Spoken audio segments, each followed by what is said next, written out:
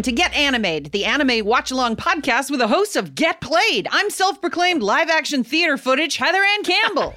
I'm self-proclaimed giant half-face, Nick Weiger. And I'm self-proclaimed lowest of the low, Matt Apodaca. Hello, everyone.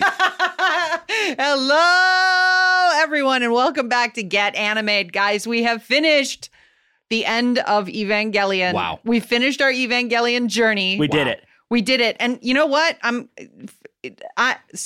We watched it in a movie theater. Yes. Which was the first time I've ever seen it in a movie theater. Yes. And it was fucking crazy to see it in a movie theater. Truly wild. It was also, there's like shots that I'd seen 20 times and I had never seen parts of them because either they were too small or the color balance wasn't like right. Right. So like there's shots where like Rei is in the foreground and Gendo's in the background. I'd never seen Gendo there before. It was a first viewing of a thing that I've seen so many times. Was it scary? Did you get scared when you saw him? I was so nervous showing it to you. It was I was responsible for it. What were you nervous about? Were you nervous how it would be received? So I think whenever I, not you, because nobody needs, when I show something to people that I really, really like or really admire, I feel like I'm also vulnerable in being judged. Sure. And so this for me was, it was like, you guys are my friends. And I was like, boy, I've taken them on this fucking road trip and we are at the Grand Canyon and they're either going to be like, oh, this is really cool. It's a big, or you'd be like, this is a hole in the ground. Right. Why did you drag me here? I don't want to see this. Yeah. Me on a camping trip with my parents when I was 12. Yeah. Wait, what? My parents took me to the Grand Canyon at an age where I was not prepared to be excited about it. It's a shitty little kid.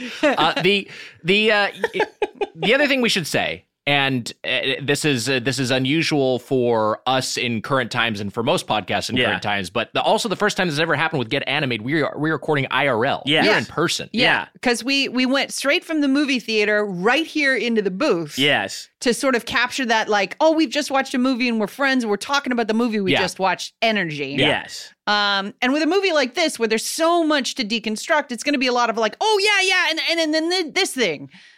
For example, I'm just noticing your sweatshirt. I'm wearing an Evangelion sweatshirt. Yes, it's very good. Pretty cool. Sat next to you for an hour and a half. Well, it was in the It's dark. in the dark. Yeah, I'm not looking dark. directly at you watching the movie. Yeah. It was a no really one was neat... looking at me. What? Nothing. I was just That's how he knows he got away with something, I guess. I was in the dark by myself. No one could see. Did y'all's Coke Zero hit different for some reason? I was like, this is great. We all had Coke Zeros. Great over 30 treat. Yeah. just I was like, like, oh. yeah, have a Coke Zero. Why not? Yeah, it's like cracking open a cold one. I have an admission about Coke Zero, which is that I have one every day. You eat a Coke Zero every single day. I eat the Coke Zero minis. Yeah. Okay, that's like, I mean, but here's the thing: it's zero. So what? Yeah, that's great. Live your life. And then at night, I'll have a Coke Zero caffeine free and fake rum. That's fun. And it tastes like a fake rum. It's great. It's a rum and Coke. You don't need to get me going on this. I've discovered prebiotic sodas. I've talked to Nick about it. They're great. Yeah. The prebiotic sodas I did not realize had as much dietary fiber, and I loaded up on those one day. It was a debacle, but they're very tasty. Very, very good. Yes. Yeah, a nice replacement for somebody who would drink so much soda constantly. Yeah. I went off soda for many, many years, and then on a recent vacation had a Coke Zero and was like, oh, this is fucking amazing. Yeah. And by vacation, I mean, I went abroad and worked there. And they had Coke Zero there, so you had to get some. Yeah. Same thing for me. We have so much of this movie to discuss. I know. Well, let's talk about soda for a second. They're going to want to hear this. But no, I like taking a break from alcohol. At a certain point, I just got tired of drinking water and sparkling water, and I was just like, "Fuck it, I'll have a soda." And I was just taking Coke heavies and like full sugar Sprites for a bit. Oh man! And then it was heaven. And then I was like, I can't. I actually have a dietitian I'm talking to, and she was like, just have a Coke Zero. And it's like, it's not great, but it's so much better than a Coke Heavy. And you know what? I'm all in on Coke Zeros. Wow. And they were great. And yes, Matt, they did hit different while we were watching the End of Evangelion. I was like, ooh, This is like LCL, practically. So the first thing that happens in the movie, and the thing that I kind of, while it was happening, I kind of said to you guys, is Evangelion is made and it's a huge hit. Mm-hmm. So when the End of Eva is made, so many companies rise up to help finance this film, right? There's like eight title cards that happen before the movie even begins. Yes. And they're all full. It's like you see the Paramount logo, then the Universal logo, then the Disney logo, then the TriStar logo. Yeah, it was like the third act of Avengers Endgame with logos.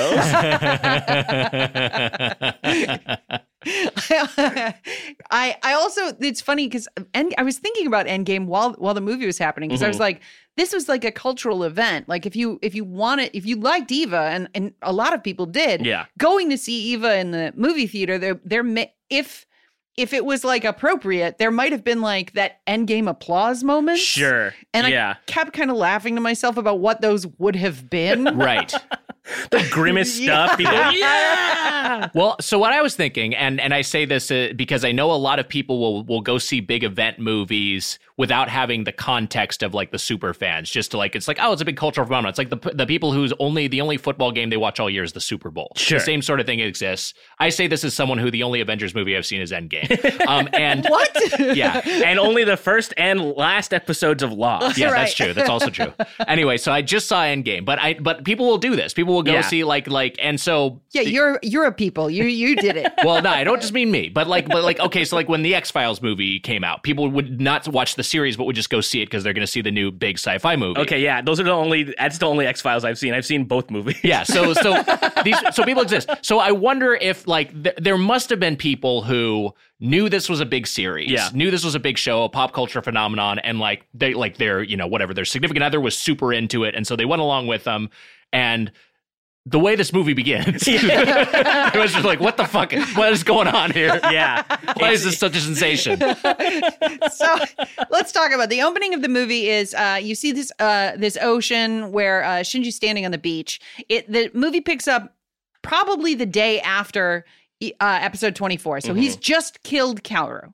And there is a telephone line with like a transformer, and the transformer drops into the ocean, sort of like a visual, like identically visual to or similar to the death of Kaoru, like that head falling into the water. Yes. And then you get to a hospital room where Asuka is comatose from all of the, like, maybe near suicide or whatever it is that she's been through in the last couple of episodes. He shakes her, begs her for help. Her shirt rips open, and then he masturbates over her comatose body. Yeah. And it's and the subtitle is "I'm the lowest of the low." Yes. And that's your cold open. No. And here's the thing about this moment. I had sort of heard about this. Did not know it starts the movie. Yeah. It's there's a pointed shot of the locked hospital room door. So there's there's a certain amount of premeditation there. Yes. He's gonna go lock the door for privacy, and then a shot of cum on his hand after he's finished the deed before he says that huge line. Also of note is that many times later in this movie, you see shots of that room on security camera footage. So everybody in the fucking building had access to watching. Yeah. Like, great. Now he's the saddest person alive, and now he's doing this. Should we stop him? Yeah. When Maya is like weeping, reading her laptop screen, like that's the footage she's watching later. I can't look at it anymore. So Gendo and Futsuki meet up with Seal, and Seal's like, "Hey, you fucked up. You threw away the lance. We're gonna initiate Third Impact, aka instrumentality." And Gendo's like, "Yeah, go ahead and try it."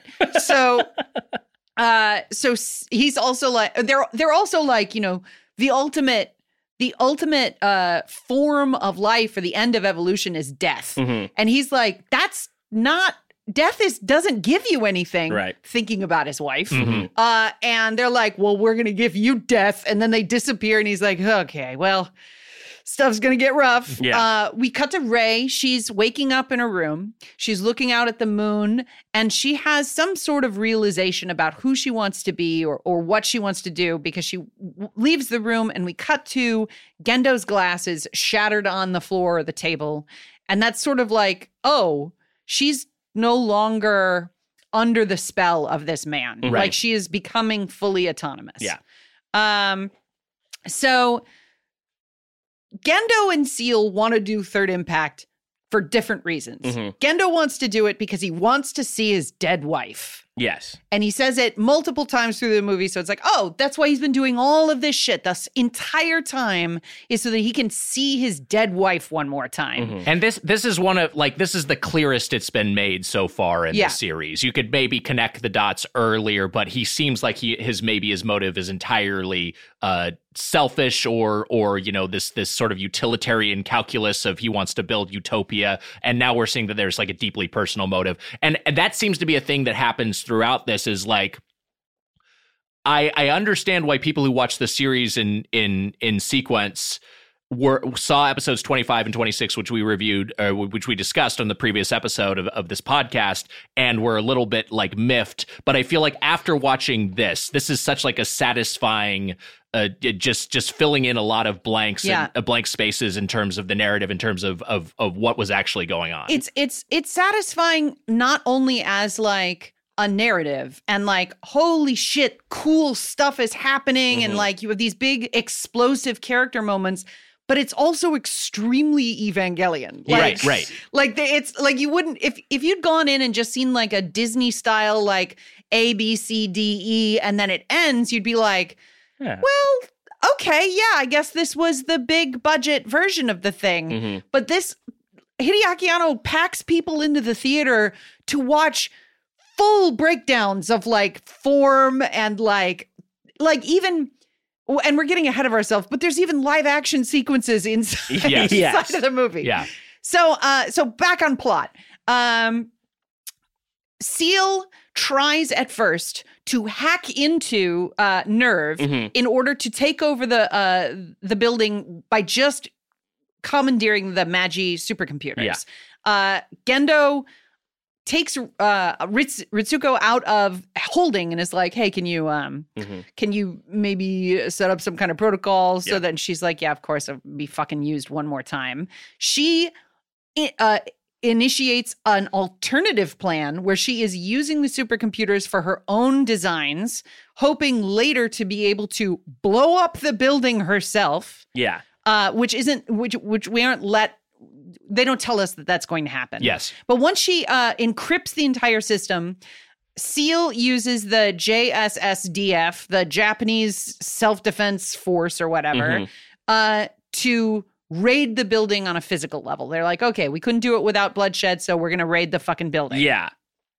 And we get to see the difference between Nerve, which is equipped and designed and trained only to fight angels, and a military occupying force which just wipes them out floor by floor. Yeah, it was fucking gnarly. Like, they were just like not asking questions, just shooting people, and just I mean, wiped out Nerve, basically. A flat-out massacre, a bloodbath, and really, like, some of the most grisly stuff we've seen in the across the entire series. Yeah. Like, dudes standing on people screaming and, like, double-tapping into their heads.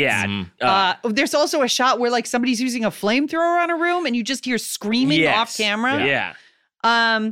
During all of this invasion, Gendo's like, well, I gotta go do the thing. And Fudesky's like, good luck, man. I hope you see Yui. And he's like, yeah, peace out. And he goes and gets Rey, who is examining the room, the chamber where all of her alternates were.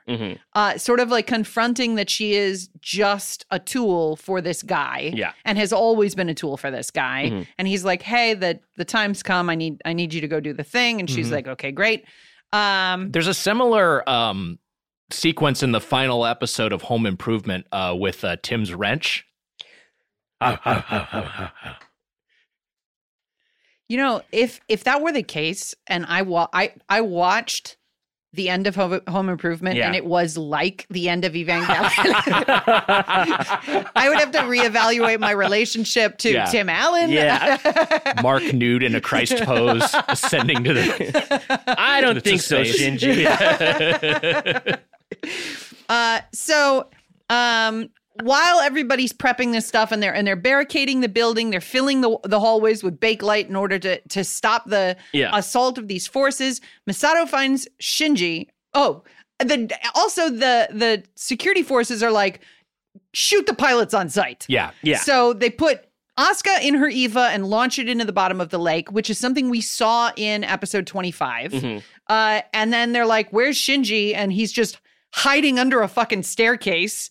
So she has to like load up, head out to save Shinji. Yeah. The security forces find him first. She shows up at the last second, executes everybody in the hallway. Murks them all. Yeah. We've heard so much about how, NERV is just completely ill-equipped from an anti-personnel standpoint, but she's just going in and just like fucking them up. And so like, which Misato's a badass, but also there's like she either intuits, right, like because it's not like they've heard their radios and they're like, oh, we know their plan. Am I correct? It's like she's intuited that their plan is going to be to kill the pilots. Yeah, like she's like, okay, if they need the Evas, then their first plan is going to be to kill the pilots because they don't want anybody to come in between them and the occupy or the what do you call it when you get something, when you collect interception of the Evas? Mm-hmm. Sure, why not?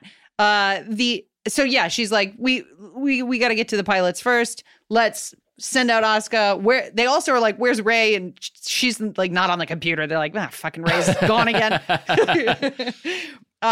So she rescues Shinji and she tells Shinji basically an overview of what the story of Eva is, which is that human beings come from Lilith, which we could intuit from seeing Lilith's little human legs with their little people coming out of her. Yeah.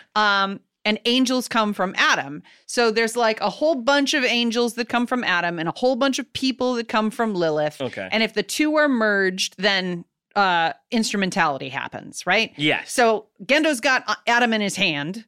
Lilith is up on a cross. In order to stop any of this from going wrong, Shinji has to go out, wipe out the security forces, stop Seal from doing the thing. And he's like, I'm garbage. Yeah, you're like, no.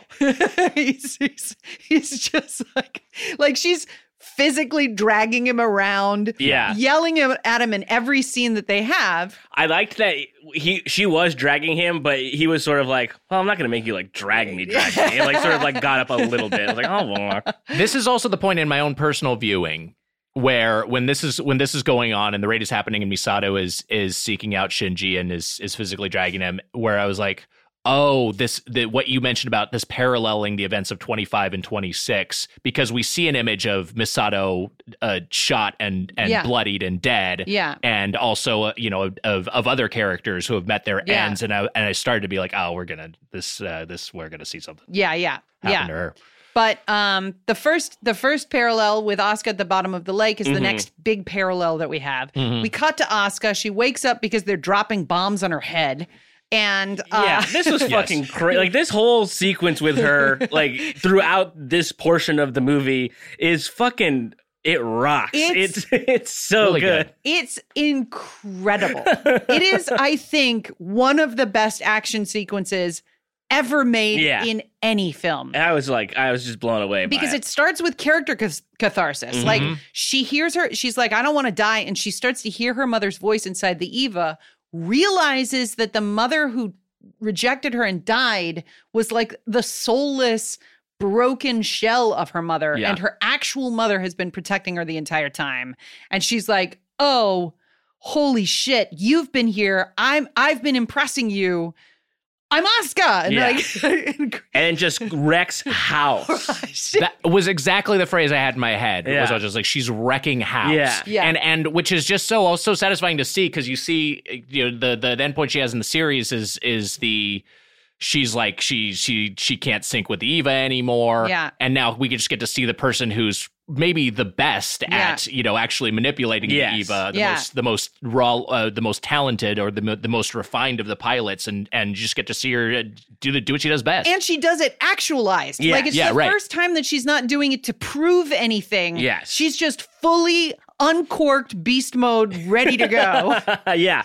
And it's a good moment for the audience too, because it's another one of those things where it's like it literally spells out like what's going on. Yeah. It's sort of like, oh, my mom is the AT field of this Eva. I understand. Yeah. So she lifts a battleship over her head, throws it at tanks, kicks planes out of the air. Yeah. They shoot out her umbilical cable, so she's running a battery, and she's like, I don't give a shit. Yeah. Fuck you. She's like, and she does the calculations. She's like, okay, there's like 9 of them. I have like 6 minutes left. Great. Yeah. I can do this many in this many minutes or whatever. Yeah. Yeah. So so the Seal, because Asuka comes back, Seal's like, hey, looks like we're going to have to launch every available autopiloting Eva unit after Asuka, because that's the only way we're going to be able to take her down. So they launch these 9 mass production Evangelions, all armed with an S2 engine, so they don't have to run off of umbilical power,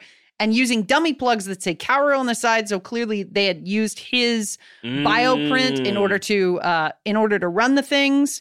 It's also got kind of like weird, like worm mouth, like sort of turtle faces. Yeah, they're gross. They're really gross. Yeah, they were really nasty. And they also had they had angel wings. They had true wings. Yeah, they've got wings. They've each got a big double-bladed sword dagger thing. Yeah. It's just cool mechanical design that they like make these things look gross and evil. Yeah. Like they just it's I don't know. It's really well conveyed.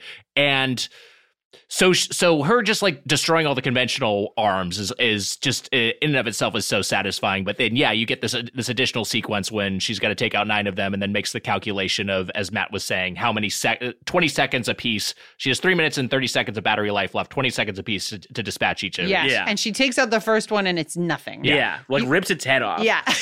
Then we cut back to Shinji Misato. He's being escorted to the Evangelion that he pilots, which one of the most like vulgar things in the movie for me is that the occupying force just calls it the red one or the purple one. More vulgar than the coming hand. Yeah. And sometimes I'll say the purple one or the red one is sort of like a reference to the fact that they're just so dismissed. But it's like, who cares which one? Yeah, the purple one, the red one. They don't give a shit. So he's being escorted to the purple one. Yeah. And Misato gets shot. Yes. And she has a sort of like last monologue with Shinji where she's like, hey, I can't go forward anymore with you. You're going to have to make decisions for the first time ever on your own, and I'm begging you to do it. It's a nice emotional coda, but then she French kisses Shinji. Yeah. And pushes him onto an elevator. This was the endgame moment. Yeah. Well, so look, I remember that Hideaki Anno quote where he's like, I don't know why there's so much merchandising from Eva. Everybody in it is sick. Yes. Like, yeah. Like Misato is a busted woman, right? Yeah. She's really empowered on some planes, but she's also like the only way that she's able to express affection between herself and other people is sexually. And so like the only way she can express affection to Shinji is sexually, which is absolutely the wrong thing to do to a child. Right. But you're also like, oh man, fuck. Yeah. What a bummer. I kind of got the way I kind of read it is there's an element of she's just kind of trying everything in the playbook. Yeah. She's like, look, I'm fucking almost dead, and humanity's only hope is Shinji getting into this Eva. Yeah. And fuck it, if I gotta kiss this kid, I'll do it. Like just whatever it is. Like I'll just fucking try everything. And I have to make sure he succeeds by promising him that there's more to come later. I'm gonna make him think I'm gonna fuck this kid. It's also Misato's voice actress always did the the previews for the next episode, and it has almost the tagline of like next time. Yeah. Next time it'll be fan service. He's like, oh shit, fan service. All right, I better fucking live.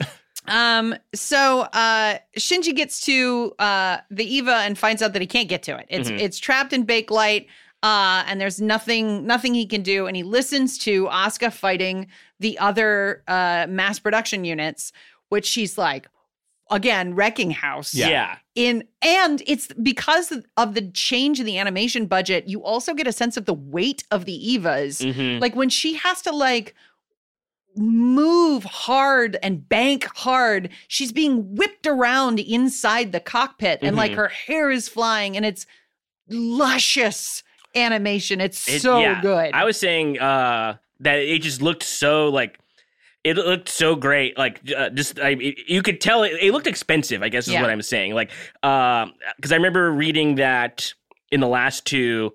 I don't know if it's true, if it was like, did they run out of money? Like, that's what people say. That's like a criticism levied against the last two episodes. Yeah. Oh, they ran out of money. They didn't do that. And I feel like this was like, okay, look what I can do with money. Like, fuckers. Like, look at this. No, it's a showpiece for just, the... As you were talking about, Heather, that you were just saying like it's such a well-directed movie. You were saying that off pod after we watched it.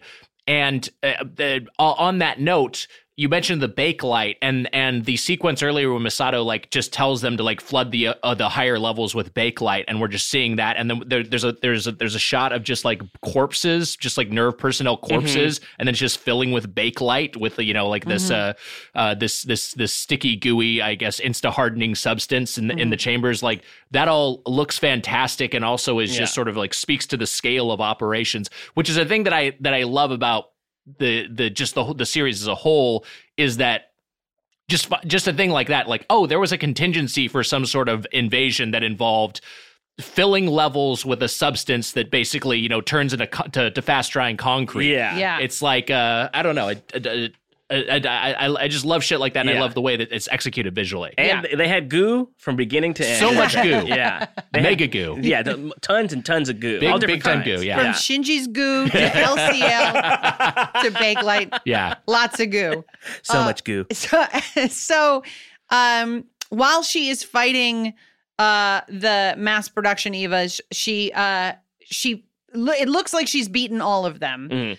She punches through one to get at another one as her final like act of violence. Yes. And then one of them off camera oh, by the way, one of my favorite elements of the fight is that the camera follows the action like they were filming wild animals. So like often the Evas will move and lurch like left or right on camera, and the camera is following them like it was capturing action as opposed to being directed, which I fucking love. And a spear of Longinus? What in the guy, was it Longinus? Longinus? Yeah, I don't know. I don't know. I love the way that spear looks. Yeah, it's so a clean. cool spear. Yeah. Technically more of a trident, but yes, but no, try is 3. Technically more of a bident. Joe Biden.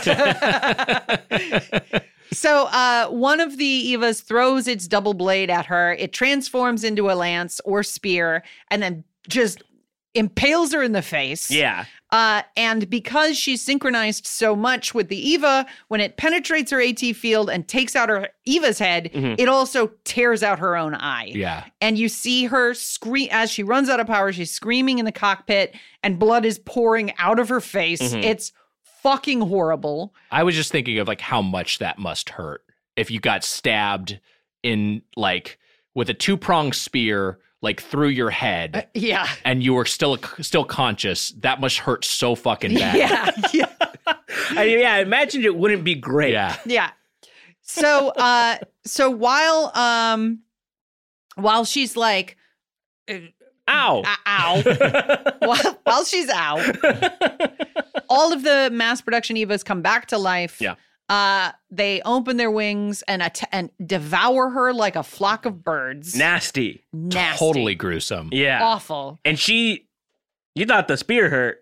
This was fucked. This was bad. Truly nightmarish. This is like the, it's got both this dazzling action, and then this is just like just monstrous body horror. Yeah. Just the thought of being devoured alive by a flock of whale-faced giants. Yeah, exactly. Yeah. They did look like kind of like whales. They look like whales to me. Yeah, I get it. And they also sound like whales a little bit, like. So she, because of her rage, reignitions her Eva for her final moments of anger as she's like, I'm going to kill you. I'm going to kill you. I'm going to kill you. And from above, they throw every lance into her and kill Asuka, which is, boy, oh boy, that's a rough. There's no plot armor for characters in Evangelion. No. And Asuka dying is not. When I first saw the movie, I was like, what? Yeah. They can't. But it's an interesting thing that happened, though, because could they, like, there was the rule for the TV show that no kids could die. Yeah. But this is movie. Yeah, this is movie. And movie, right, different than TV. And you see how violent her death is because you're in the cockpit while she's reaching up to kill these Evas, and her arm splits lengthwise. Oh, God, yeah. As one of the first spears destroys the arm of her Eva. Yeah, truly bad. And I kept thinking like, oh, she's gonna wriggle her way out of this, and then just like, no, there's absolutely that. And also just like her Eva's mangled corpse. I mean, this is the most without armor, without what was it they called them, the restraints? Yeah. Without constraints, you see an Eva. And it's like, you're mostly seeing its innards torn out, its musculature ripped apart, eyeballs hanging loose. It's really, really gnarly. Yeah, it's really, really fucking gnarly. While moments after that happens, we cut to Gendo and Rei down in Terminal Dogma in front of Lilith, and he's setting up to do whatever he's going to do. And Ritsuko's like, no. Hey, asshole, guess what? I'm going to blow up the entire building. Yeah. She's got a gun drawn, pointed at him, presses a button in her pocket, ready to die with the disembodied 3 brains of her mother. And then it doesn't explode. And she checks what looks like a Palm Pilot, like a 1990s iPhone. Yeah. And the portion of the 3 computers that was her mother as a woman has rejected her call to self-destruct, betrays Ritsuko. Yeah. She's horrified by it. Like, effectively, her mom's last dying wish was to choose Gendo over her own daughter. Right. Or at least the part of the part of her that's a lover. Yeah. Right. I think is what the subtitle says. Yeah. And Casper? Is it Casper? Casper. Yeah. Nice. And the other ones are Stretch, Fatso, Stinky, God, the witch Wendy. Right. So Gendo has his gun drawn. And there's a really cool moment where he's like, honestly, and then his voice is muted as he says something to Ritsuko. She says, "You're a liar." And then he shoots her. I'd like to think that what he says is, "I need you," because the subtitle of the film is "I need you," and there's 3 of them, and then the subtitle of the final section of the movie is "One more final I need you." So there's an "I need you" that I think is muted there, and then there's an "I need you" that Shinji says to Asuka. There's an "I need you" that Maya receives from Ritsuko before she dies on her computer, and then "One more final I need you" on the beach. But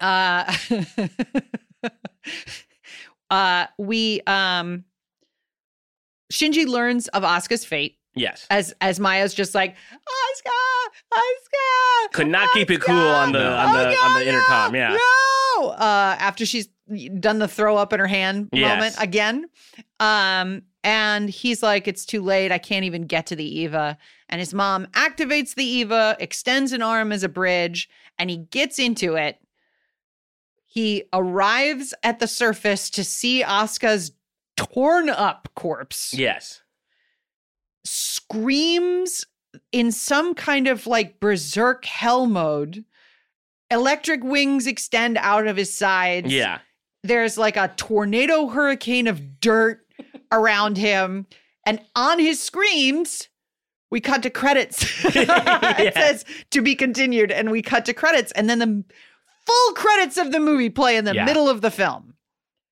And strong true full credits, like all of them. Yeah. The credits treatment, I will say, is really cool. I loved it. It's like kind of like a helix, the way that the characters spin up and down, and it goes, and there's playing a song the whole time.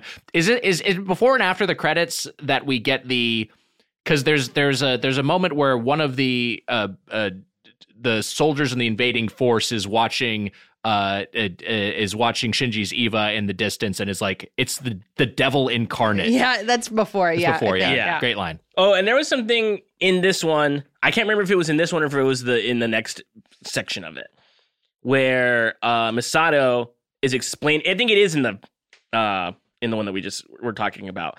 Misato explaining to Shinji that humans are the 18th angel. Yeah. That we're made of the same. We're made of Lilith. We're from Lilith, right? Yeah. Is that what it was? I was to understand. That was interesting. We're like the same. Like angels are like, what if people could have any form? Yes. And people are like, what if we all had the same form? Essentially.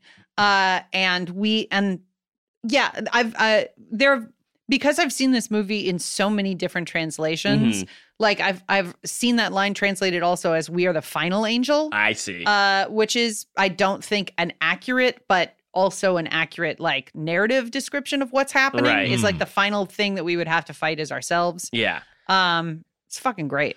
Just to talk about the credits a little bit more, because it is really bold and something I'd like, I've never seen in a movie before to this degree. Yeah.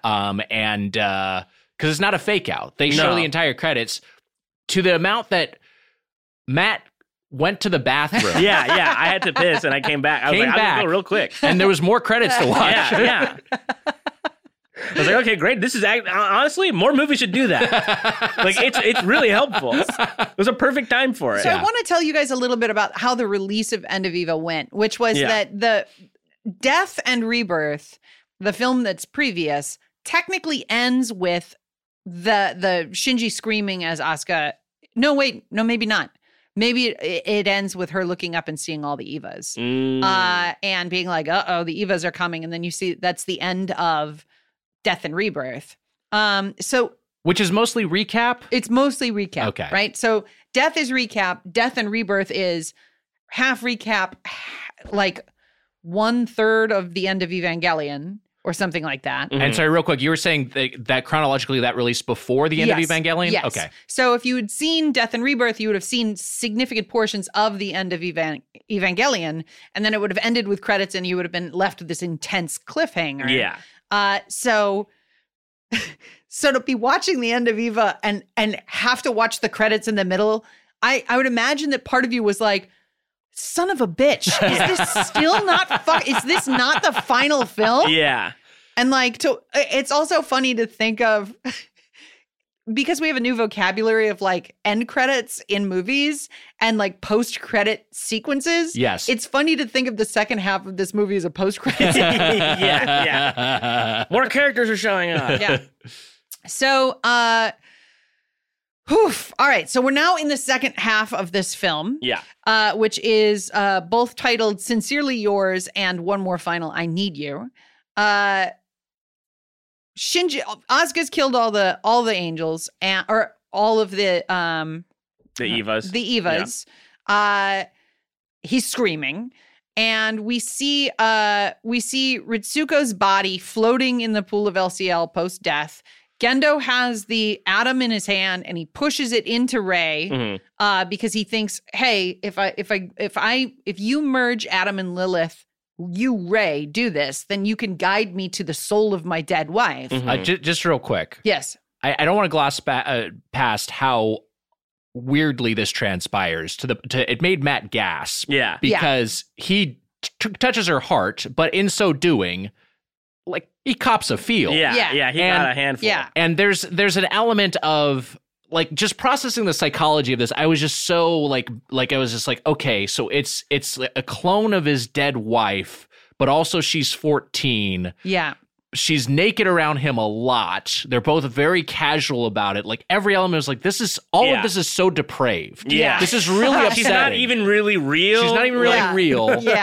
Yeah. Neither of them seems bothered by this. Yeah. There's in the second half of this movie, there is such intense psychosexual imagery that it turns almost every kind of sex, but certainly the female body, into just horror. Yeah. Like repulsive, overwhelming, godlike, goddess-like horror. But he pushes into her breast, then enters her body, and then moves Adam down to her womb, and Ray's like, gotcha, bitch. Yeah. Truly. Like, it might as well have been gotcha, bitch, because I was like, psyched. She made her own choice. It was really awesome. Yeah. She cuts off his hand with her body, reforms her own arm, which had fallen off because she's starting to deteriorate as this ritual of instrumentality has begun. It looks so cool. And then she's like, Shinji's calling me, asshole. Bye. I'm not your dog. Yeah. and then if there was an endgame moment for me, it would have been that one. It would have been like, she's not your dog, you piece of shit. And she flies up to crucified Lilith's chest and is like, I'm home. And then you see there's a few times in this film where you see text where a being who cannot communicate in any other way, but you need to be able to know what they're saying, is like, welcome back. Yeah. Which is fucking horrifying. And then she merges with Lilith, and then Lilith's form transforms into a giant energy-based Ray who stands up through all of Nerve in order to reach Shinji, who is being sort of like crucified in this ritual where he's also becoming the tree of life. Like he's becoming a god being in order to be the bridge between the two states, the state where we're all individuals and the state where we're all merged. She shows up and is like, hey, what do you want? Because you are the being who is going to determine whether or not we all merge or whether or not we all are separate individuals. Yeah. And in this insanely awesome visual sequence, all of the mass production Evas impale themselves. The stigmata is impaled upon Shinji.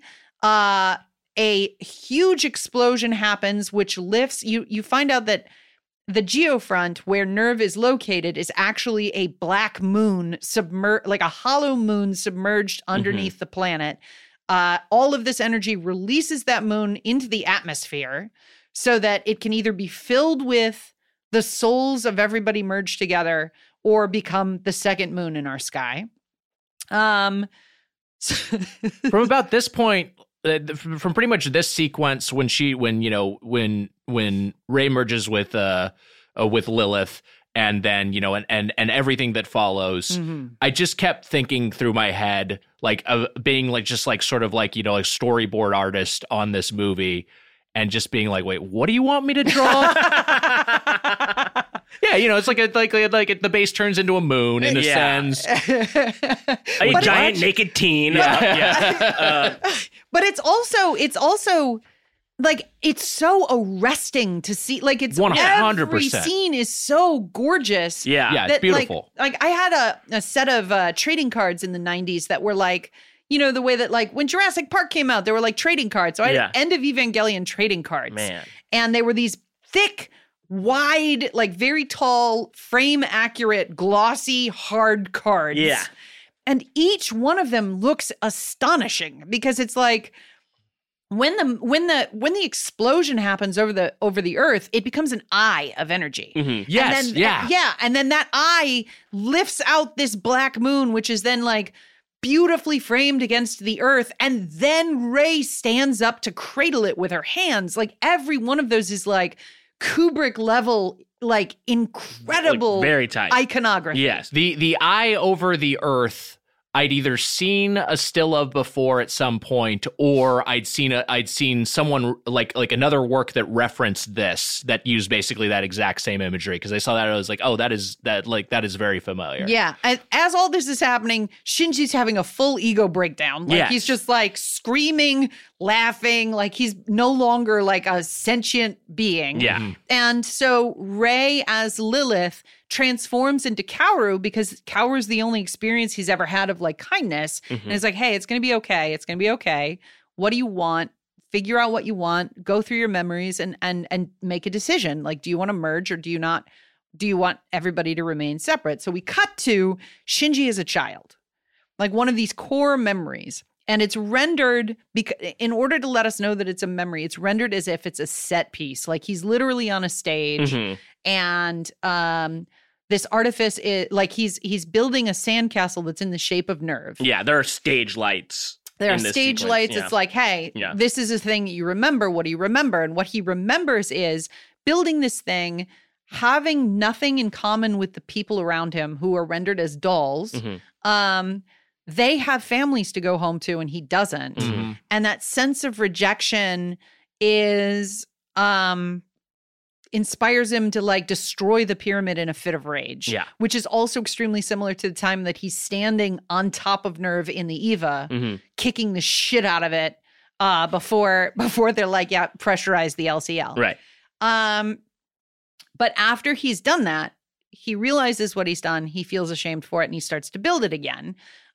We see Shinji going through all of the relationships in his life, where he is like trying to relate to Asuka sexually and she's rejecting him, trying to relate to Misato and she's rejecting him, watching Misato and Kaji have sex and feeling grossed out by that because he's a kid and he doesn't like watching Misato do these things. Which is a thing we saw Misato's side of in episode 25 or 26. I think it's 26. Yeah. And she's like ashamed and she's actually, I think it's 25. She's like ashamed and saying like, no, I don't want them to look, you know, like when we're seeing her consciousness, her perception of it, she's seeing it in a different way. But here, like the version that Shinji is observing, like we're seeing her feet. Yeah. And she seems to be saying, I think it's her voice is saying that like, oh, this is only natural. This is like, we do this to feel something. Yeah. This is the way that adults like merge or something like that.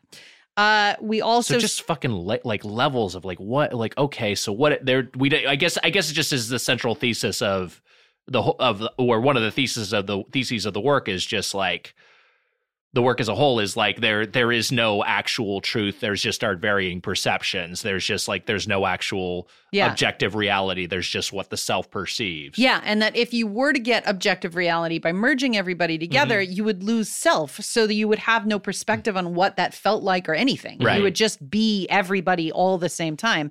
And I like the way that is visually illustrated in the film, where all of you're seeing everybody merged together in this like sequence of cell footage, all like scrambled together, everything overlaid over each other. Yeah. And you're also seeing right before that, you see the back sides of the cells of animation used in the show. You're seeing the way it was physically painted, which is like seeing the other side of these story, like it's like a different subjective version of a truth, which I fucking love. I didn't realize that's what we were looking at. Yeah, we were looking at the backside of the cells. And finally we get to this scene where Shinji's in Misato's apartment and he's like Shinji's telling Asuka, I want to be with you. And she's like, fuck you. You don't love yourself, so you can't love anybody else. And honestly, you'll take anybody who would accept you. So I'm not even the choice you're making. I'm default. And I don't like that because I'm Asuka. And in a fit of like rejected, like Shinji's character, we've seen all of his trauma all the way through. So we know that he has no therapist, nothing addressed, nobody to talk to. Yeah. So when he becomes effectively a misogynist in this film, you're like, yeah, I know why you're doing. I don't like that you're doing this. I don't endorse or support this behavior, but I'm like, of course this kid has absolutely no way to process fucking anything. No. So when she rejects him, he chokes the shit out of her. And then that is the emotional catalyst that allows for instrumentality to begin, where everybody is merged, because he's like, fuck it, I don't want to be around people anymore. Yeah. Was any of that sequence at all like flashback? Was any of that like this is, or was this all something that's taking place in his consciousness or this collective consciousness? I don't think that everybody is merged yet. So Okay. I do think these are all things that Shinji is feeling. Mm-hmm. And I don't know if the scene canonically I don't think the scene that has happened, because the people he's relating to in that sequence are all dead. Yes. So Misato's dead, Asuka's dead. Right. So like he can't be merged with them, but he can be perhaps communicating with them through the beyond or something. Okay. So I thought, like, as I was watching that, I was like, I thought there was a chance that some of that Asuka conversation, because there's also snippets of that are flashbacks that are intercut with it. So I was like, is it possible some of this was flashback and some of that was like, oh, that's what I should have done, or that's what I wish I'd done, or something. I don't know. There's in the director's cut of one of the episodes, there is the coffee pot. They make a meal of showing that fucking coffee pot on the table. Mm-hmm. So it's either, for me, it's either that moment actually happens in that day, or it was something that he wanted to do in that day, was to confess to Asuka. Yeah. Because you're shown that room in that moment, in that setup, before any of this is flashback / vision. Mm-hmm. So I don't know. Regardless, I can't imagine that to follow my own train of thought. I can't imagine that the and I'm not saying that the attempted strangulation was a flashback. I can't imagine that's at all consistent with his character. Yeah. At this point. Asuka would have killed him. He'd be dead. Yeah. I sort of have two questions, but I don't know if they're like big picture end of the conversation questions. Okay. One of them is about. They're both sort of about Gendo. Okay. We're almost to a Gendo section here. Okay, then I'll wait. I'll hold off. So we see now that Shinji's like, I'd rather everybody just die. Mm-hmm. I'd rather everybody just merge. I don't give a shit about anything anymore. So everybody's souls start to merge. You see everybody transform into goo, into LCL. Yeah. As their like bodies can no longer retain their forms. And as they do, they see a vision of somebody who would either make them happy or comfortable. And if they don't have that person in their life, then they just see Rei. Mm-hmm. So you see, what's that dude's name? The fucking nerd. Yeah, the nerd who likes Misato sees Misato. You see... That's a character I most identify with in the series. Hyuga. Yeah, Hyuga. So yeah, he's but it's like Rei will like kind of morph into, like there are Reis everywhere. Basically it seems like every human being on Earth is being met with a Rei. Yeah. And then they are turning into a loved one or someone they have extremely strong feelings of, and turning into... There's also a moment right before that happens where you cut to one of the soldiers. There's these like little tiny bureaucratic moments in the film that are really funny. Yeah. Like you cut to like the prime minister being like, well, I guess we got to send in the fucking soldiers. And Yes. like you cut to one random soldier and he's like watching the end of the world happening and he's like, well, this was a waste. Love that. Yeah, really funny. That prime minister shot, by the way, Yeah. is just like another thing of visual majesty. It's just it's a thing that, and people have mixed feelings about the Star Wars prequels, but one thing I do think is that there's and this was Ebert's fandom of the prequels was like, every frame gives you something to look at. Yeah. And so like even when they're at the fucking Anakin is hearing about the Anakin and Palpatine are having a serious expository conversation, but they're just at this like water opera that's going on. It's just like, this is so fucking cool to look at. I don't know what exactly is going on, but it's the same thing throughout this movie and throughout this whole series. Just like the Prime Minister's office, we're just seeing like this super wide shot. This desk is in the background. I don't think we've met the Prime Minister at any point throughout this. This is the only scene with them, and then just a gigantic pendulum is going from side to side at the front of the frame. Yeah, which it can't be a clock because it's taking way too long to travel. So it's just a pendulum. It's just some weird artisan decorative element, and it's so fucking just what is going on in here? Yeah, it's incredible. It's iconic. It's rad. Literally iconic. We see Maya sees Ritsuko. Yes. She types out, "I need you," and that makes Maya feel safe. We see a couple people don't have anybody in their life and they just see Ray. The last thing you say is this spooky kid. Yeah. And then we see all of the members of SEAL, their monoliths dissolving as they all get merged. And the final guy to pop is the head of SEAL, Keel. His name is Keel. And you see that he is made almost entirely of cybernetics. Yeah. Which is awesome because it's this guy has been trying to do this for so long that he's basically maintained his body and his life by implants and cybernetics and everything else. Yeah. I've also read a different theory on him, which is that he is the dude. Who's the dude who is cursed to walk the earth? Is it Cain? Oh. That he is Cain. Yeah. And that as he has been around, or like a Methuselah style being, that he's been around for so long that he's ancient. Okay, interesting. Which is cool, but I don't have any sources for it in front of me, so it's just something I've read over the years. This is what's going to finally get me to break down and read the entire Bible. I got to figure this shit out. There's Bible length stuff about Eva also. Yeah, I mean, right. there when you went to the End of Evangelion screening, you got the Eva Red book or something, or the Holy Cross book, which was just terminology and stuff. Wow. So we finally get to Gendo. And potentially to your question. Okay. And Gendo's lying on the ground and Yui's standing over him. Oh, and we see Fuyutsuki is he sees Yui. Yes. And he's I hope you got to see Yui, Gendo. And then he pops into stuff.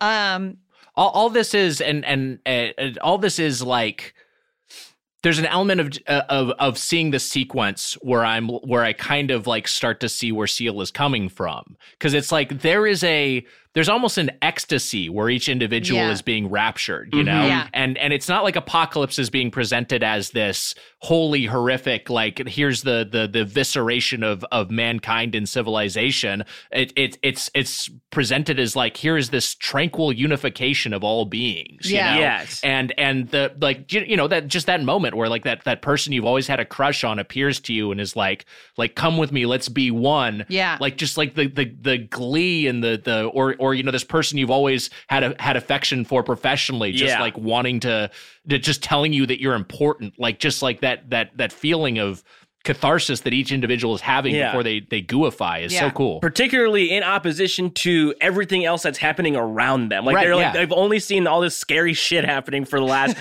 God knows how long this has been going on. Yeah. And then it's oh, Masato's here. This is fine. Pop. Yeah. And Gendo too. It's it's his dead wife. That's what he wanted all along. Yeah. But he also feels an enormous sense of guilt for how he treated Shinji, everything he's done in order to achieve this. And he's the truth is, I feel like I deserve punishment instead of this acceptance that everybody else is getting. Mm-hmm. And he envisions the purple Eva grabbing him and biting him in half. Yes. As sort of his, either that he isn't merged with everybody else and this is his atonement, or perhaps that his experience of merging is that of being destroyed. But yeah, he gets a violent end. Yes. What were you going to ask about Gendo? So it's sort of a two-pronged question. Okay. Much like the Spear of Longinus. Yeah, it's not unlike the Spear of Longinus. Was Gendo trying to be the one that merges everybody? Instead of Shinji? Was that his plan because and that's what he wanted Rei to do? Yeah. That was his main thing. His main thing was if I can be the being who decides if all these mergers happen, then I can do it my way, and I can also end up basically soul to soul with my dead wife. Okay, and so he wanted to be the one to bring on instrumentality, basically. But because Rei changed her mind, it was then Shinji. Yeah. Okay, so that makes sense to me. And my other question then is, in the initial experiment that Yui and Gendo and where Yui dies and merges with the Eva. Was the goal that they were working toward basically Seal's version of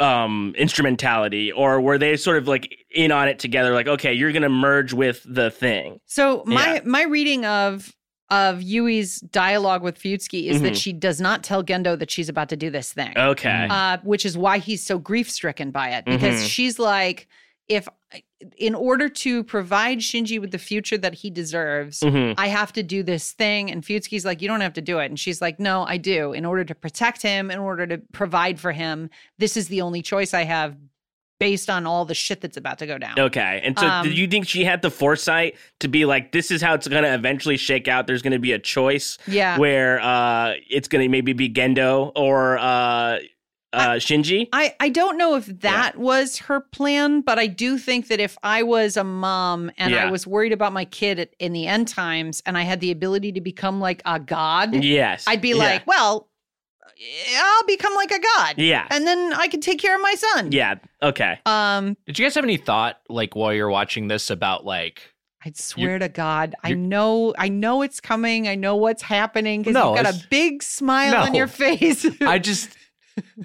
of your own mom being an Eva, like what that would be like and how weird it would be to pilot your mom. I'll tell you what, I'd be freaking grounded. I'd be in big trouble. If you call me by my full name.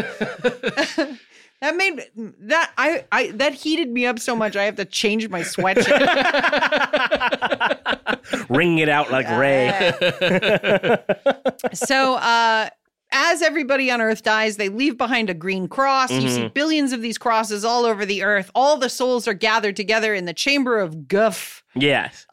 Which is like an apocrypha concept. Yeah, and basically what's happened here, Ray has sort of like enveloped the Earth with her presence and is making everybody see the thing that's going to make them feel okay with instrumentality. Yeah. Okay. Yeah. So after all this happens, we see all sorts of people merge together. We see all of these images overlaid on top of one another. And then we cut to live action footage. Yes. And the live action footage is underscored with beautiful piano music. Oh fuck, we didn't play the song that plays when the world is ending. I can do it right now. Shinji chooses to let everybody die as he chokes Asuka. Mm-hmm. And then this song plays, which I believe the lyrics were written by Hideaki Anno. And it is Pachelbel's canon. Pachelbel's canon? Mm-hmm. Like it's that chord progression. Yeah. And it's also in English. And it's a really upbeat counterpoint to what you're seeing on screen. Can I read the first comment here? Yes, read the first comment on the YouTube of this song. And that, ladies and gentlemen, is why we don't clone God. That's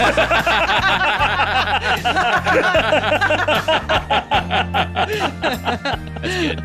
Yeah, that's great. So we're in a sequence where it's live action footage, and you see like a cat on a pedestal. You see telephone wires. You see trains. You see, I think it's CG, where you see like buildings that are actually in Tokyo 3. And Shinji sort of is interrogating what dreams are. And you can kind of interpret this sequence as Hideaki Anno interrogating himself, because it's like, I have retreated into a fake world. There's a real world out there that I'm not engaging with, and that is those are my choices, and those choices have led to great pain for me. You also see footage from a movie theater where Death and Rebirth was screening. So he shot the audience during Death and Rebirth and then put them on screen for End of Evangelion, as if to say, hey, what are we all doing here, watching all this fucking anime, making all this anime? Why aren't we engaging with one another? Why aren't we, like, we've talked about it on this show before, like, hey, you like this? Yeah. What the fuck is wrong with you? And is there something too? Because like there's two shots of the theater, right? Yeah. There's an empty shot, and then there's a shot with everybody at this screening. Yeah. And I'm sort of just unpacking this like in my head right now. Is like the juxtaposition there to be like, what's the difference? Like, what's the, like, you know what I mean? Like, like we're not connecting with each other. We're all sort of like having our own individual experience here. The theater might as well be empty. Yeah. We also see the empty theater first, and I thought that was almost just like a very on the nose of just, you know, because you're seeing civilization without people. Like that's just like a common apocalyptic trope. But yeah, then we're seeing the footage of the filled theater. I didn't realize that was from the Death and Rebirth. That's very funny. Yeah, there was a second where I was worried that I was going to see myself. But they're like, you know, they're two shots superimposed over each other of the footage, and there's also like a few people who are aggressively mugging at the camera. Yeah, like there's like it was like a choice to use this footage. Where we're acknowledging the fourth wall in the presence of the camera. I don't know. It's a lot to fucking unpack. And there's some people dressed like cosplaying as Shinji. There's people cosplaying as Rei, and then you see also the final shot of this live action footage is you're pushing in on the backs of three women dressed as Rei and Asuka and Misato in like a crowded marketplace or something.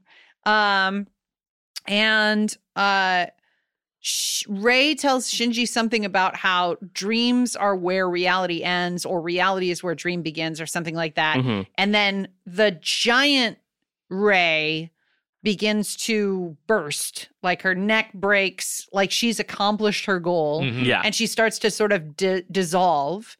And then you see Shinji and Rei merged, and they have a conversation about like, hey, what is instrumentality? And it sort of retreads over some of the stuff that we saw in episodes 25 and 26 of the actual show. Right. Where it's like, hey, you don't know where you are and where you end and where somebody else begins. And the moment you create that AT field in between you and another person, you're also going to create rejection. That the creation of the ground in the sequence where Shinji is just a drawing is the same as creating another person in a world where no people exist and you're all merged. And does he actually want that? And he's like, well, I don't know if I'm capable of connecting with other people, but I'd like to think that every time I repeat the same patterns, I improve just a little bit, which echoes something that Misato said in the sequence right before she dies. Yes. And he knows that he's going to be betrayed. He knows that he's going to be hurt, but somehow there's a real joy that can be felt when you connect with somebody, and he wants that to happen again. And that his feelings before instrumentality were all real feelings for him to have, so he should have those real feelings once more. And then Lilith begins to decay. Rei begins to decay. Her head falls off. Her wings dissolve. All of the Evas, the mass production Evas, like sort of break off. Eva 01 pulls the lance out of itself, turns it into some like DNA double helix. And then the Eva becomes petrified, deactivates, and you watch Rei watching that as like her final, I don't know, one of her final moments as a thing that exists. Shinji's mom says that, hey, you know, the world might end and people might end, but as long as there's the sun, the moon, and the earth, there's the possibility that it will all work out. Right. Shinji says goodbye to his mom. His mom says, I'm like, as the Eva, I'm going to go out beyond the solar system. And even after the solar system has been destroyed by the sun consuming, like 5 billion years from now, when everybody is gone. Well, sooner than that, probably, for sure. That she will be out there forever as proof that people once existed. Yeah. And that's sort of her final goodbye to her son. Also, kind of just very directly contradicting what was being said about like the sun, and as long as the sun and the moon and the earth exist, we'll be. And then it's just like, well, even if that stuff doesn't exist, it's like, you know, humanity's remnants can we still all live on. we all existed. Yeah. So then we get our final title card of the entire Evangelion experience, which is one more final I Need You. And we see Shinji arrive as a being in a flood of LCL. You see him on a beach, which, by the way, in the first episode, I think you said as a joke. Uh-huh. What, that it ends in a beach. Yeah, I think I did say that. Yeah. And I was like, yeah. Everything we like. We love a beach. Yeah. Love a beach. Like in a bad one. Like it's not nice. No. Yeah. No, I want a monster beach. Yeah. You see Shinji lying next to Asuka, who has the bandages on her are reflective of the wounds that she experienced in her final fights. Yes. But they're also iconically all of the bandages of all the women in Shinji's life. Right. Like the crossed arm is Misato's. The eye patch is Rei from the beginning. And Shinji crawls on top of her and begins to strangle her. And then she raises her hand and caresses his face with kindness. Yeah. And says an incredibly iconic line that was not in the script, which is Kimochi. They let the cartoon improvise? Yeah, they let the cartoon improvise. She says Kimochi warui, which means either this is disgusting or I feel sick or what a bad feeling. And apparently that the original line was something like, I would never let myself be killed by a man like you. But the voice actress was like, I'm just not feeling this. Like, I can't make this work. And they worked and worked and worked. And also, apparently, at one point, the director had the voice actress for Shinji literally choke the voice actress for Asuka. Jesus. And see if he could evoke, like, that performance. And he couldn't. And then he was like, what do you want to say? And she's like, I want to say disgusting. Yeah. And he was like, all right. But there's a lot of controversy about what the final scene means. And over the years, I've had like multiple interpretations of what that scene is. Yeah. Part of it for me is Shinji is a fucked up little kid. And he is a bad little boy. If you will. And he's violent towards women because he Bart thinks Simpson-like. because he thinks that he is entitled to them or entitled to their affections. And so when he comes to, he's like, oh God, the only person who exists is this woman who hates me. Yeah. And he's angry about it and he begins to choke her. But there's another way to look at it, which is that we've been sort of indoctrinated to the idea that to exist is to be rejected. That like in order to confirm that you're real, you have to have your feet on the ground, which is a rejection of freedom.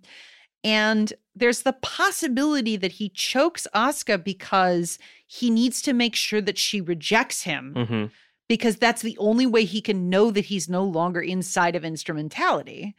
And instead, she caresses him because that's sort of the duality of existence is rejection and affection, and then confirms that he exists by saying disgusting. Man. And I don't think that there's ever been like an official like, oh, this is what this means. But to me, it's one of those two things. It's either Shinji's a piece of shit or this is a metaphorical like physical representation of all of the concepts that he discovers inside instrumentality. Yeah. Or it's just, hey, this is a kid we've only seen traumatized. We've never seen him have a good day. Yeah. And maybe he comes back to existence as like the Adam and Eve of the return of humanity. And he's just like got unfathomable baggage. Yeah. And he makes the same mistakes again, which he said that he's going to do. I don't know. I thought there was an element, and I think this was part of what you were saying, Heather. But like, there's an element of his own crushing guilt because that's what we're getting in the hospital room at the start where he's jacking off. Is that he's just like on the lowest of the low, and he feels like absolutely disgusted with himself for what he's doing, and then he's being judged by someone else as disgusting in the end. But I thought there was maybe an element of his own choice is what led to this annihilation, and then it has also led to the punishment of of himself and Asuka living as apparently the only beings, the only life on this ruined world. And there could have been an element of I'm enraged at myself, and I'm that's how I'm channeling this rage, or I feel guilty, or this is like rationalizing this as an act of mercy, or whatever. Either way, it feels like the judgment that comes from Asuka so clearly mirrors what the self-judgment he has, self-assessment when he masturbates earlier. And it's like, I don't know. Yeah, he's just a fucked up kid. He's a fucked up little boy. And I've thought about this also before, and I forgot to. There's also the possibility that. So there's I think even there's a bit of an anger in this film, right? Mm-hmm. There's a bit of like there are moments in the montage of like everybody's will being superimposed where you see hate mail that has been directed at Hideaki Anno. Interesting. And it says like, kill yourself, Anno. Mm-hmm. And it flashes on screen in all of this stuff. And this guy was so ahead of his time. Yeah. In so many ways. Yeah. In 1997, he's got like emails on the, anyway. Yeah, so obsessing over haters. Yeah. So there's also the possibility, because he also talks about like in interviews where he talks about how he is Shinji. And maybe there's an element that's like, I hate this thing that I've made. And it is a prison, and I am married to it, but I resent it. Yeah. And Asuka is all of the women merged in this final moment because she's got all of their injuries. And maybe it's Shinji as Hideaki Anno trying to kill the thing that he's created, and then it showing him grace and him feeling like a catastrophic misery about it.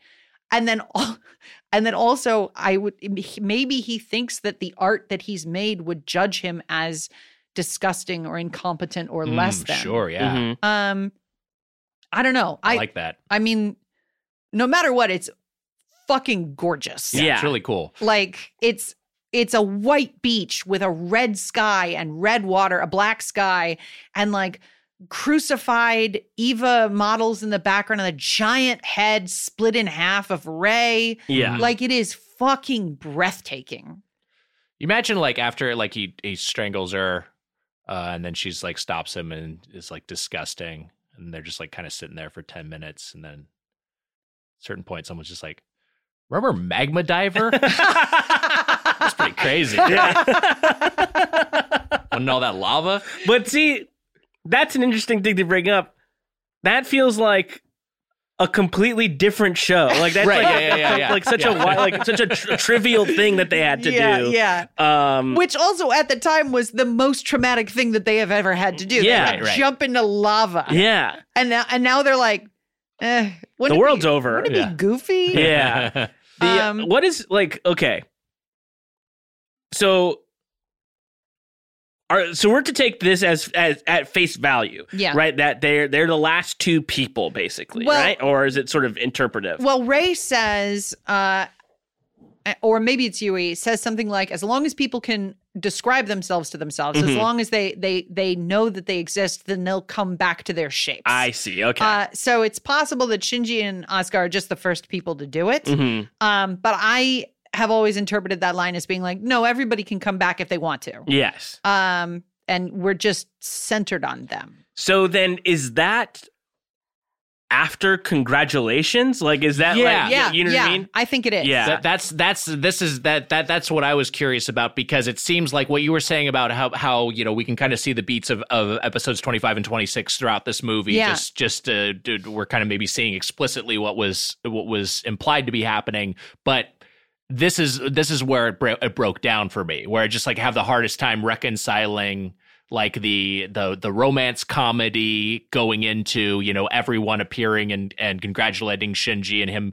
Although there is the moment where he thanks Rey in the same sort of way that he thanks his mom. Yeah. Well, I think that it's like two sides of a coin.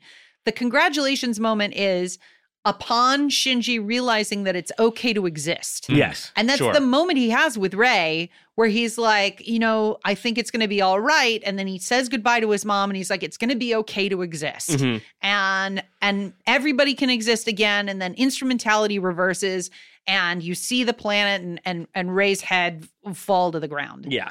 The problem is that in that sequence in both versions, he's like, I'm going to make mistakes and life is horrible pain, but I think I'll grow each time or something like that, right? Mm-hmm. So being that we've seen, the 25 title card and the 26 title card, this one being the End of Evangelion, and instead of a number, it's one more final : I need you. I think that this does take place after Congratulations. Okay, yeah. And I think it is realizing that you can't just essentially walk out of the theater and have everything be okay. Mm-hmm. That you still are going to have to face all of your unaddressed traumas, all of your horror, all of your shortcomings. And if you aren't capable of growing, then you're just going to repeat the cycles of violence and the cycles of self-hatred that you've always been shackled by when you come back from the dream of Evangelion and go into the real world. And that's kind of the sadness of the end of Eva, is Shinji hasn't grown. Like, he's still not great. Yeah. And he chokes Asuka because he's not great. Mm-hmm. And then she's also like, she is more actualized than him and offers him kindness, but she still fucking hates the dude. I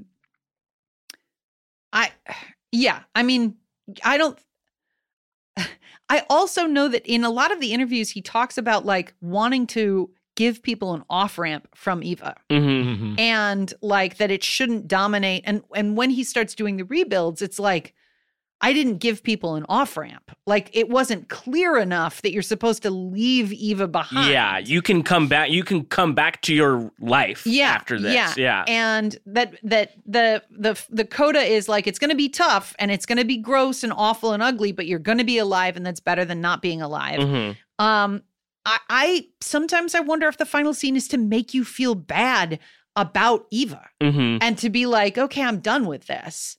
Again, opposite effect on me. Opposite effect. I have seen that movie more than any other film that exists. Yeah. It's the only poster. Well, I now have two posters because Mary was kind enough to give me a Star Wars poster, and I fucking love that Star Wars poster. Very nice. Wow. But the movie poster that has come from apartment to apartment to apartment is for Solo. It's the teaser poster for Solo. Yeah.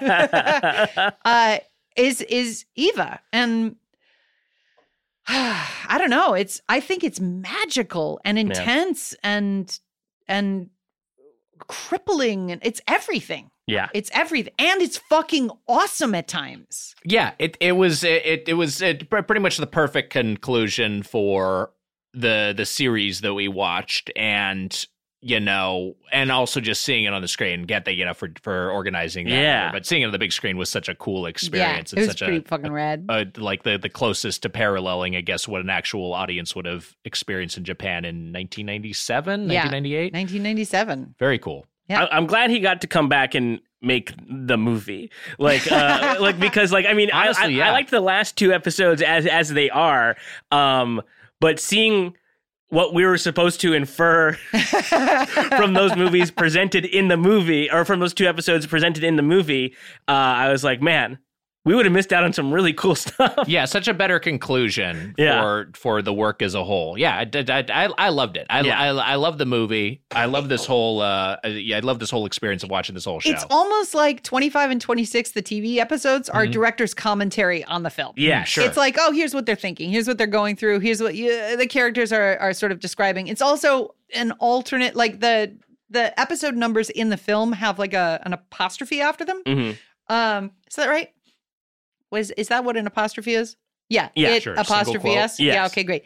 So it has an apostrophe after it, meaning that it is not, it's like an alternate version. And the romantic comedy part of the Eva finale, that the TV series is like an alternate version Eva. And the manga is slightly different. And that's an alternate version Eva. And the rebuilds are an alternate version Eva. So it's almost like he made all the way up to episode 24. And then everything sort of branches out into an Evangelion multiverse of like, take whichever ending you need in order to achieve the goal of transcending beyond this thing. Yes. And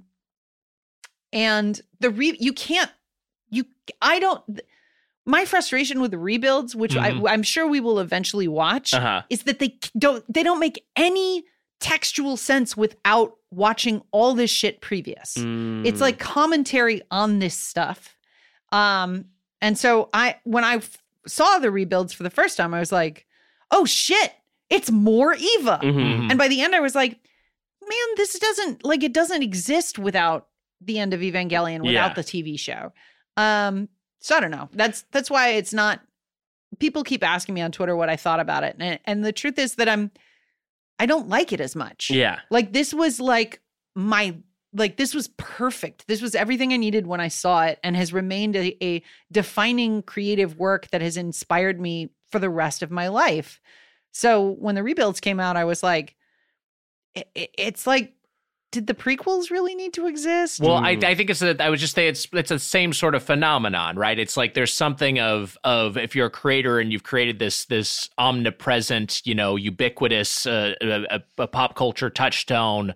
There's it's at a certain point you can't resist chasing that dragon, and it's just whatever. We saw it with Lord of the Rings too. It's like they didn't really. I like the Hobbit movies. They did not need to make them Hobbit movies. No. And that's just J.K. Rowling, obviously a fucking monster, but it's the same sort of thing with Fantastic Beasts after finishing the Harry Potter. It's just like, we'll just do more of it. It seems almost unavoidable for returning to the well with these things. That being said, the final rebuild Eva movie is the greatest success of all the people you've just mentioned. Wow. Like you watch the final Eva rebuild movie and you're like, okay, you really it's not only is it, I think, the longest animated film ever made, which, hats off to the dude for just keep trying. Yeah, go for it. But it also won like Oscars, and it was a massive financial success. Like he really pulled off another Eva. It's just, for me, End of Eva is already that. Yes. It's like, sure, but God damn, I don't need anything else. Yeah. Holy shit. Yeah. But I guess if I lived in a society where everybody was still talking about Eva 20 years later and I wanted them to shut up about it, I might make the rebuilds. You might also just be turning over in your head at a certain point, like, fuck it. I can just make it. I just fucking do it. Yeah. Michael Mann just wrote Heat 2, for Christ's sake. I bought the book. I was like, I can't wait to fucking. I was like, this is crazy. I'll support anybody doing an insane thing. I'm like, yeah, sure. Like, I want to read Heat 2. Yeah. Yeah. It's, in a way, maybe it's the best thing ever that George Lucas sold Star Wars when he did. Like he made the prequels and had a vision for it, and it wasn't well received. And then he was like, you know what? I don't owe these people anything else. Yeah. People still want more of this, though? All right, here. Let me cash out. I'm very I mean, we won't do them yet, of course. We'll do them later. I'm sort of interested in watching them maybe before that. But I'm also I don't think I'm going to wait until the podcast covers them to watch them. The rebuilds? Yeah. No, I think I'm going to watch them at some point. No, we should just watch them together. Why would you I don't know. that? I want to fucking watch them. Is that okay? Watch them tonight? Not tonight. Yeah. Okay, you can watch them tonight, I guess. We're experiencing the thing that he's trying to have us not experience. I honestly think you should wait like 3 months. I'll wait a little bit. I won't watch them. I'm not going to do it today. No, I'm not going to do it right away. But wait 3 months to watch them. Yeah. Just give yourself space. I honestly might watch all of Evangelion again before our getting into the rebuilds, because I can't stop watching it. Yeah. I watch it constantly. Where does this, because Matt, to me, this is like, I'm curious to you as someone else this was your maiden voyage into Eva and watching this for the first time. Yeah. This is like easily climbed into like one of my all-time favorite TV series. No, watching this whole thing is like, this is such a fucking cool piece of media. Oh, like where does it rank for you? I've been talking to people about it. I've been suggesting to people that like similar things as me to maybe give it a try. Yeah. People that are not interested in anime at all. I'm like, just watch it. Just watch it. It's easily it's like in now like the top 3 favorite things. It's like I fucking love it.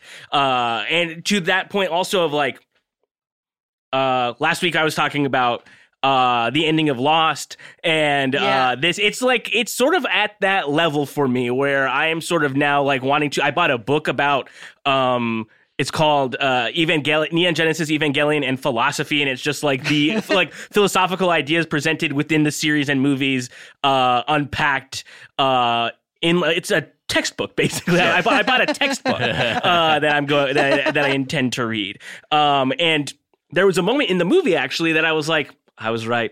It was sort of like the Lost finale, because there's a part where Gendo is like, okay, Ray, now it's time to do the thing. Take me to where Yui is, like where Yui is waiting. And that is reminiscent to me of at least the like getting all the people back from the island together so they can move on together. Mm-hmm. That's instrumentality. Going beyond the afterlife is instrumentality. Yeah.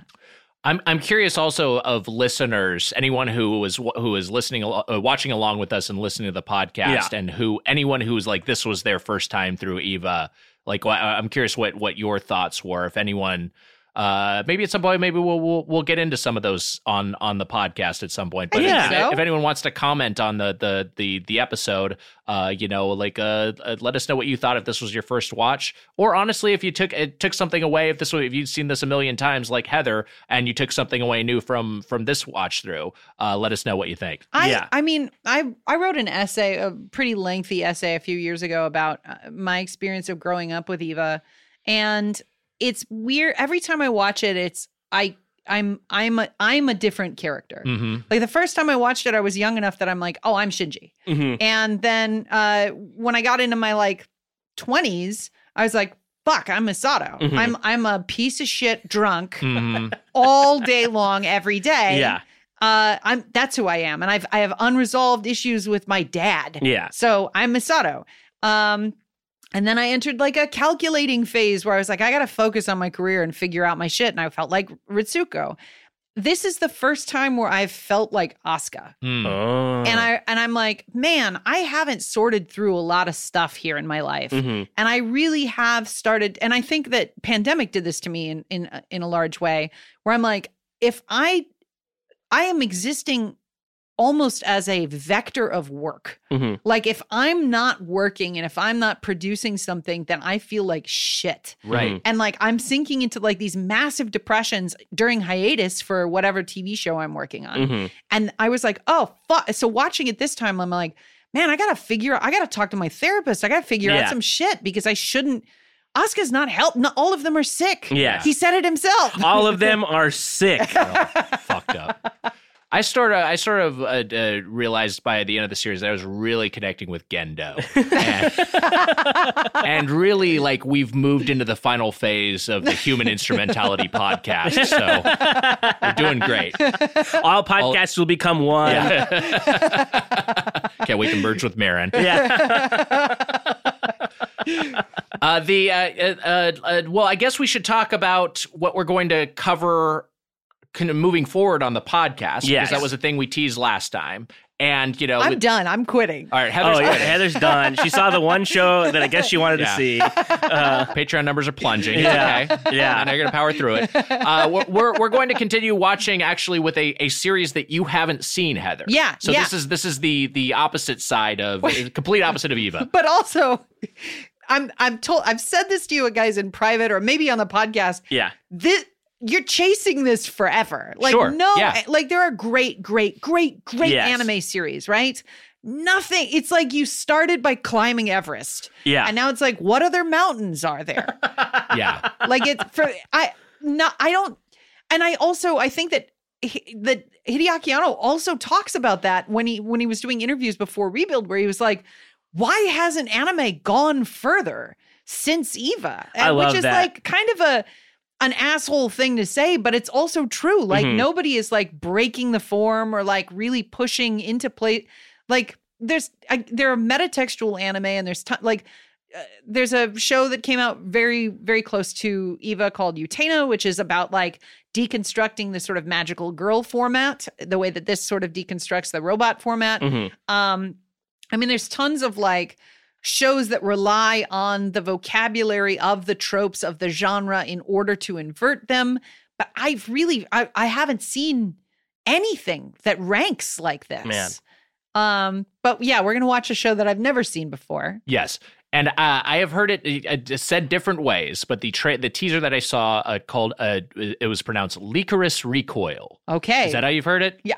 I've never heard it said out loud. Lycoris Recoil. I was hoping it was licorice. It might be. We're going to find out. None of us have seen it, but it is available on Crunchyroll. So if you have if you have a Crunchyroll account, obviously you can watch it. If you don't, I think you can get a 30-day free trial if you want to watch along with us. But next episode we'll be talking through Licorice Recoil episodes 1 and 2. And none of us know anything about this show either, other than that it is popular right now and friend of the pod. Yeah. Friend of the pod, Kojima, not actually a friend of the pod. Yeah.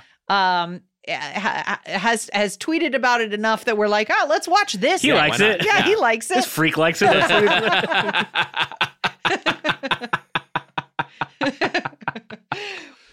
So that was Neon Genesis Evangelion here on Get Animated. Thank you guys so much for subscribing to the Patreon or subscribing to Stitcher Premium and coming along on this journey with us. To all the fans out there, congratulations.